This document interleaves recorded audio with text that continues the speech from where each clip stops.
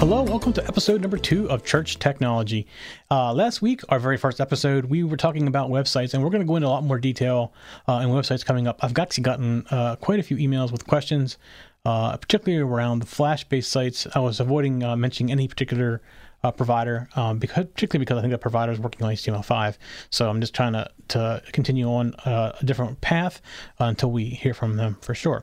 However, this week, I do have another question that came up, and that is how to use cloud-based services, or is it even safe to use cloud-based services? And this came partially from one of our other shows, Security Decoded, where we had the question about using cloud-based services, and it came into being, it eventually turned over to be a church-type discussion as well.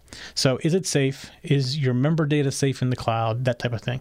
And I have some personal experience with a number of different cloud services relating to the church-type stuff, and we're going to talk about that a little bit here as well. So first thing, let's talk about the cloud-based email. So is it safe to use cloud-based email? So the question came from somebody using Microsoft's Outlook cloud-based solution. And is it safe? Yeah, probably. I don't see much of a risk with using something like that. It's pretty well protected. Microsoft's getting much better at security. I mean, they're working really hard on Windows, but their network security is pretty decent around some of their cloud-based products. So I would say there's not much danger there. And I want to take that a little bit farther because the most popular one, though, is probably Gmail, and that's in Google Apps. And is it safe? Yeah, I would think it's safe too. We actually use Google Apps a lot here. In fact, we used to have the hosts exchange in the cloud, and we went to Google Apps and more for collaboration. And that's part of what I'm going to talk about with the cloud-based technology. More than saving money is the collaboration, especially for small churches that maybe don't have or have volunteers that aren't in the office every day. Maybe they work only at night. And the collaboration gets very hard if not everybody's together, and it just makes it much easier if you have a solution like Google Apps. So there's actually some things inside Google Apps that I can recommend as well. Like there's one called Podio, which is great for, it's an app that's free if you have Google Apps that allows you to do project management, and you can use that with your ministries to keep certain things, all things under control, everybody communicating together and stuff like that. So, and again, that's free. However, I will say Google Apps is no longer free. At one point, it was free. Now it's like $5 per user. So if you're talking about a church with 5 people, let's say it's $25 a month. It gives you, I think it gives you each like 5 gigabytes of storage and for document storage. But the thing about using Google Apps is you wouldn't have to buy Microsoft Word anymore if you didn't really want to, because you can all work off Google Docs in the cloud. And the other thing, it allows you to, which I don't have it here, my Chromebook allows you to buy very inexpensive laptop-like devices that people can get into your accounts. Like say you have a volunteer, you don't want to buy them a laptop, but they're doing a lot of documentation for you, or keeping track of other volunteers. You can get them a $250 Chromebook, and they can get to the apps, and you can work with them in Podio and all that stuff, or they can do it on their home computer for that matter. But if you want to provide them with something, you can provide them with something. It's very inexpensive. No hard drive. It's all Flash based and very easy to control. So that's the document side of it. Now, there's a bunch of things you can do in the cloud, and I'm going to stick with Google Docs for a little bit. There's calendaring. You can put those calendars on your website if you wanted to. If you want to centralize your calendaring information, you can do your mail, you can do your docs. And docs include Excel, all that. The docs, if you have multiple accounts in the Google apps, you all can share documents as well. And if you've ever seen how Google Docs does sharing of documents, say 2 of you are in the document working on it together, you can see what each other's doing. So you can be in there together at the same time, Jake can change the document, see what each other's doing, and without destroying anything. So it's awesome. It's an awesome way to do it. So the next thing would be file storage. And there's a number of things. Google Docs or Google Apps does have file storage. But by far the most popular file storage thing is Dropbox. Just about everybody's heard of Dropbox. And is it better than Google Docs? I don't know. We use Dropbox because we've used it longer than we've had Google Docs. So on Google Storage, I think its syncing is better than Google Docs, but it's been improved in Google too, so I'm not sure that's the case anymore. So is there a danger there? Well, I think there's more of a danger possible with Dropbox. Not that I think it's a high risk, and depending on kind of data, if you're storing service details and things like that, more than likely nobody's going to care necessarily about it. The advantage, I think, to Dropbox is it's a little more stable. To me, it's a little more stable. Plus, you can get a lot bigger storage, a lot less. I think it's expensive. Of course, that's all changing. Google's getting really competitive with some of the pricing now, so that might not be the case anymore. So it's something to consider. But there's other ones too. There's Box.com is another one. It's a Microsoft product. There's iDrive, or is it iDrive, or what's it? Microsoft. Box.com isn't Microsoft. It's I can't remember what it is, but Microsoft has a solution as well that you can get. SkyDrive. It's called SkyDrive. So there's a bunch of different ones out there right now, and I don't think any of them are any better than the other ones. It's whatever you're used to using. But if you already have a Google Apps account, you might want to look and see what it would cost to add storage there, since you just keep it all one location that way. There is one thing about the Google storage apps, and you can do a little bit better sharing control between other apps, other people that are on your same domain and everything as well. Okay, then there's Office 365, which is a pay per month or pay per quarter service from Microsoft for like Office. Now, you have to decide, do you really need full-blown Office? Now, if you're using PowerPoint for your services, then yeah, you probably need it. If you're on Macs and you're using the Mac software and Keynote to do your shows, then probably not. But if you don't think you need it for like doing Word documents like that, and when you look at Google Apps, their apps document management stuff is pretty decent. It's definitely not Word, but if you don't need all the advanced features in Word, you may be perfectly fine with it. We use it for a lot of things here, and don't use Word very much anymore. In fact, I only have Word on this machine. I do use Pages occasionally, but typically I'm doing it in a Google Doc because it's powerful enough for most things that I want to do. So a few other things that are in the cloud. So we've so hard to talk about email and the basic stuff, but there's a lot of other things in the cloud for churches. I mean, it's amazing how many things are out there now that are available for churches to be able to use. And here's the advantage of using cloud service. And I'm going to define cloud service a little bit better. So everybody thinks the cloud, and basically the cloud is basically a marketing term, because we had cloud services before they were called cloud services. If you ever had a hosted Exchange account, it was called hosted Exchange, but it was a cloud service because it wasn't hosted by you. It was all on the internet somewhere that you didn't really know where it was. You don't have to manage it. All you do is go in and set up your accounts. That's a cloud service. And they've been around a lot longer than what we called them cloud services. And somebody created this marketing term called the cloud, and ever since then, we have this thing, it's in the cloud. Well, there's different types of clouds. There's private clouds, public clouds. There's clouds inside of companies that aren't public on the internet. They're all inside. And it depends on who you talk to. One person will say a cloud technology is basically, as I described it, a service that's managed outside of yourself. You don't got to worry about the service. You just sign up for it, and the servers are all handled behind the scenes, and you don't got to do anything. That's the best definition of a cloud service I can find. Some people will call a cloud service a virtual environment. Well, yes, they are, because they're on the internet, and you don't got to manage them. And typically behind the scenes on a cloud service is a virtual server type environment. So it really depends on who you talk to, what the cloud is. So when I talk about the cloud, I'm basically saying things that are hosted on the internet, not hosted in your facility. You don't have to worry about the management of them. Somebody else is doing the backups. Somebody else is changing the hard drives out. That's a cloud service. So whenever I talk about cloud, that's what I'm going to say a cloud is.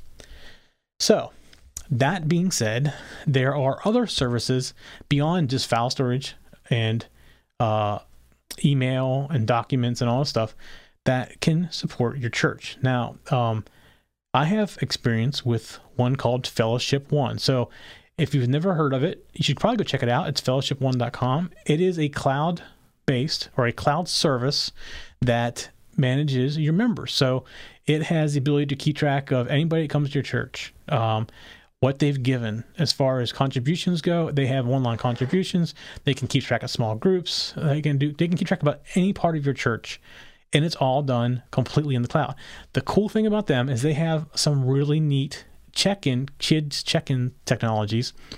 So they have self-check-in now. They have kiosks that you walk up and you basically you give the person the phone number, and they print a tag out, and they can track where who can get the kid out of the class, what parents, all that stuff. It's all tracked in Fellowship One. All your interaction with all your members, it's all in there. All volunteers are in there.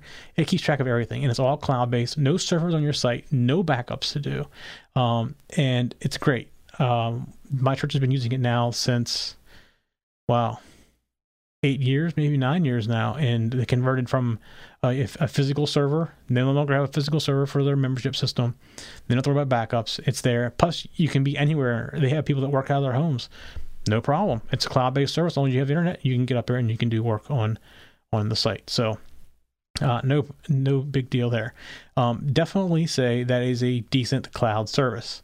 I've actually been down to Texas back when we originally were doing this and met with a lot of those people, and they're great. So I know some things have changed, but still everybody loves the software. So if you're looking for a membership solution, you don't want to have to worry about putting it on a server, or you worry about your hard drive crashing, or maybe you've already lost your information a couple times because you weren't backing it up properly, look at something like Fellowship One. I'm not saying there's no other ones out there. That's just the one that I know of.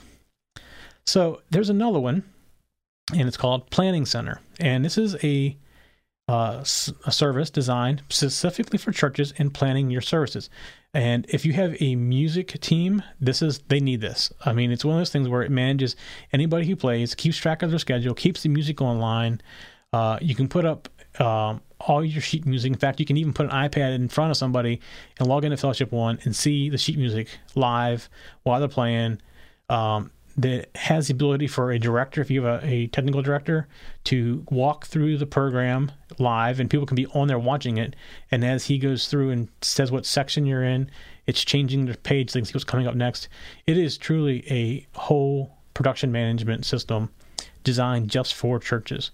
Now, it can be used for other things other than churches, definitely, but it's a cloud-based solution that can do all the scheduling, all the music management, and song management. You can transpose music in there. It does all that stuff, and for your church, and it's actually very, very inexpensive for what it does, and it's actually crazy inexpensive for what it does. So you should probably go check that out. They got some cool iPad apps and iPhone apps for all that as well, and that's called PlanningCenterOnline.com. So it's another cloud service. So probably what you hear me saying here is there is nothing really bad about cloud services.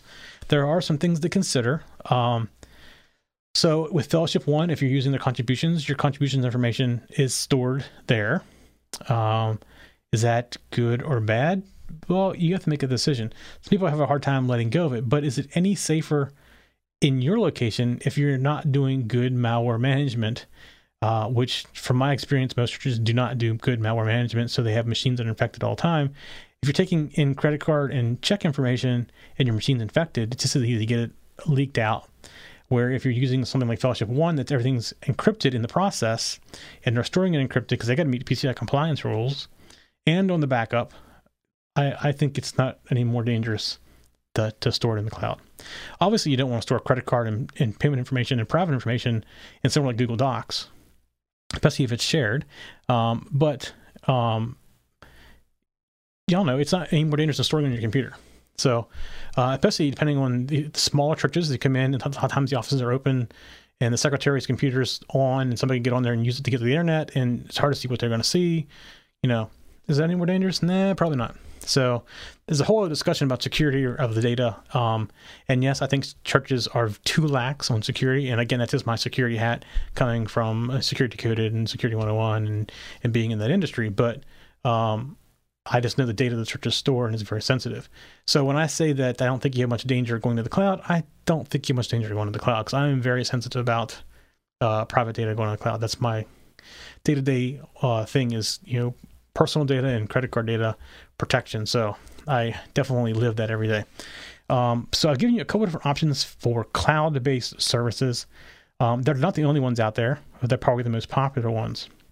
But you can definitely save money. So here's how you're going to save money. If you're running a service right now, you probably have a volunteer that's coming in, working on a server. The server needs backed up if it's being backed up. So the question is your server being backed up? And if it's not, you better get it backed up.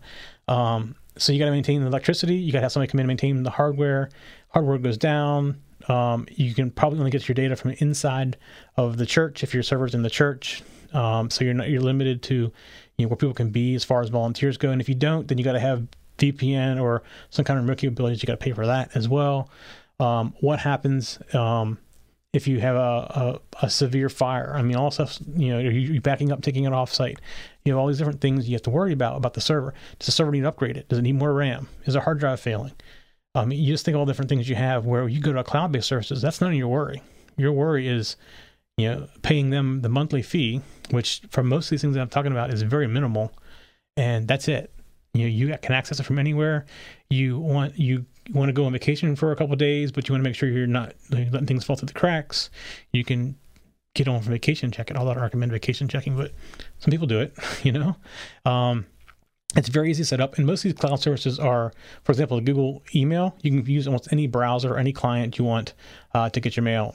You can mix and match. You can go to Mac and PC, where if you're running a PC network, Macs, they work fine with PCs, but just not as easy if you're running a Mac type server. Your PC doesn't work well with it. So I mean, it's all these different things where you go to cloud-based services, they work on everything. That's their job, to make it work on everything.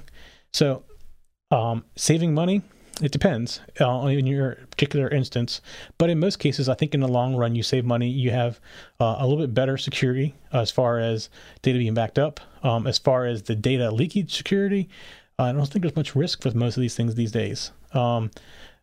You hear occasionally one of these. In fact, I don't think I've ever heard anything from Google. In fact, if you're worried about Google leaking your data, you can get two-factor authentication with Google, so that you require some kind of a secondary authentication so they know who you are, if you're that worried about it. But that's probably more the protection than what you have in your local facility. So look at it from that point of view. All right, that's kind of what I wanted to cover this week, was just a cloud-based technology. I've had lots of questions about it. Is it dangerous? And the answer, I would say, it's not overly dangerous. You will find most corporations are restricting access to things like Dropbox. They're putting up their own. They may go to box.com or something like that, where they buy a certain area or private cloud areas. But just because they have such a big organization, they're hard to control. If you're a small to medium-sized church, you can control it, no problem. So I don't think you have much of a risk there as far as data leakage goes. No more than if your AV is out of date, which is what I find in most churches, is your AV is out of date. So, anyways, that's it for this week. Just a reminder, this is only our second episode of this show, and it is done every Monday, and we release it every Monday. And we can get us on YouTube at youtube.com/TechZenTV, and all of our shows are out there. There is a playlist just for this particular show, but you may find some of other shows interesting as well. I've been talking about security this week. You can look at Security Decoded, Security 101, there's good stuff on those. You can also go to techzen.tv, and all of our show notes are there. So if you want to look at the show notes from this show or any of our other shows, you can get that there. And if you're getting us downloaded automatically, then you can get us off of iTunes or any other podcast directories. Pick your favorite one. But whichever one you use, we definitely appreciate it if you'd go out and give us a rating, because it helps us to get found if we have ratings. And more than people understand, it helps us a lot if you go out and give us a rating. If you're on iTunes, go give us a rating, give us a comment. This helps us get found inside of iTunes. All right, that is it this week for Church Technology. We'll see you next week. For show notes for this show, contacts, and more, go to the techzen.tv website, where you can get show notes for all of our shows. We love to hear from our viewers and listeners. We have an email, a Twitter, and a phone number where you can contact us for each show. For details, visit the techzen.tv website and get the show details. You can also make a video and upload it somewhere like YouTube or Vimeo, and then just send us a link. You never know, you may see your video in a future show.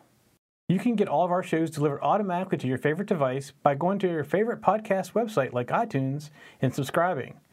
Each of our shows also has a YouTube channel you can subscribe to get regular updates. Our shows are also available on most internet radio networks like Stitcher and TuneIn Radio. You can also watch and listen to our shows on Xbox, TiVo, and Roku. You can even find us on your Zune.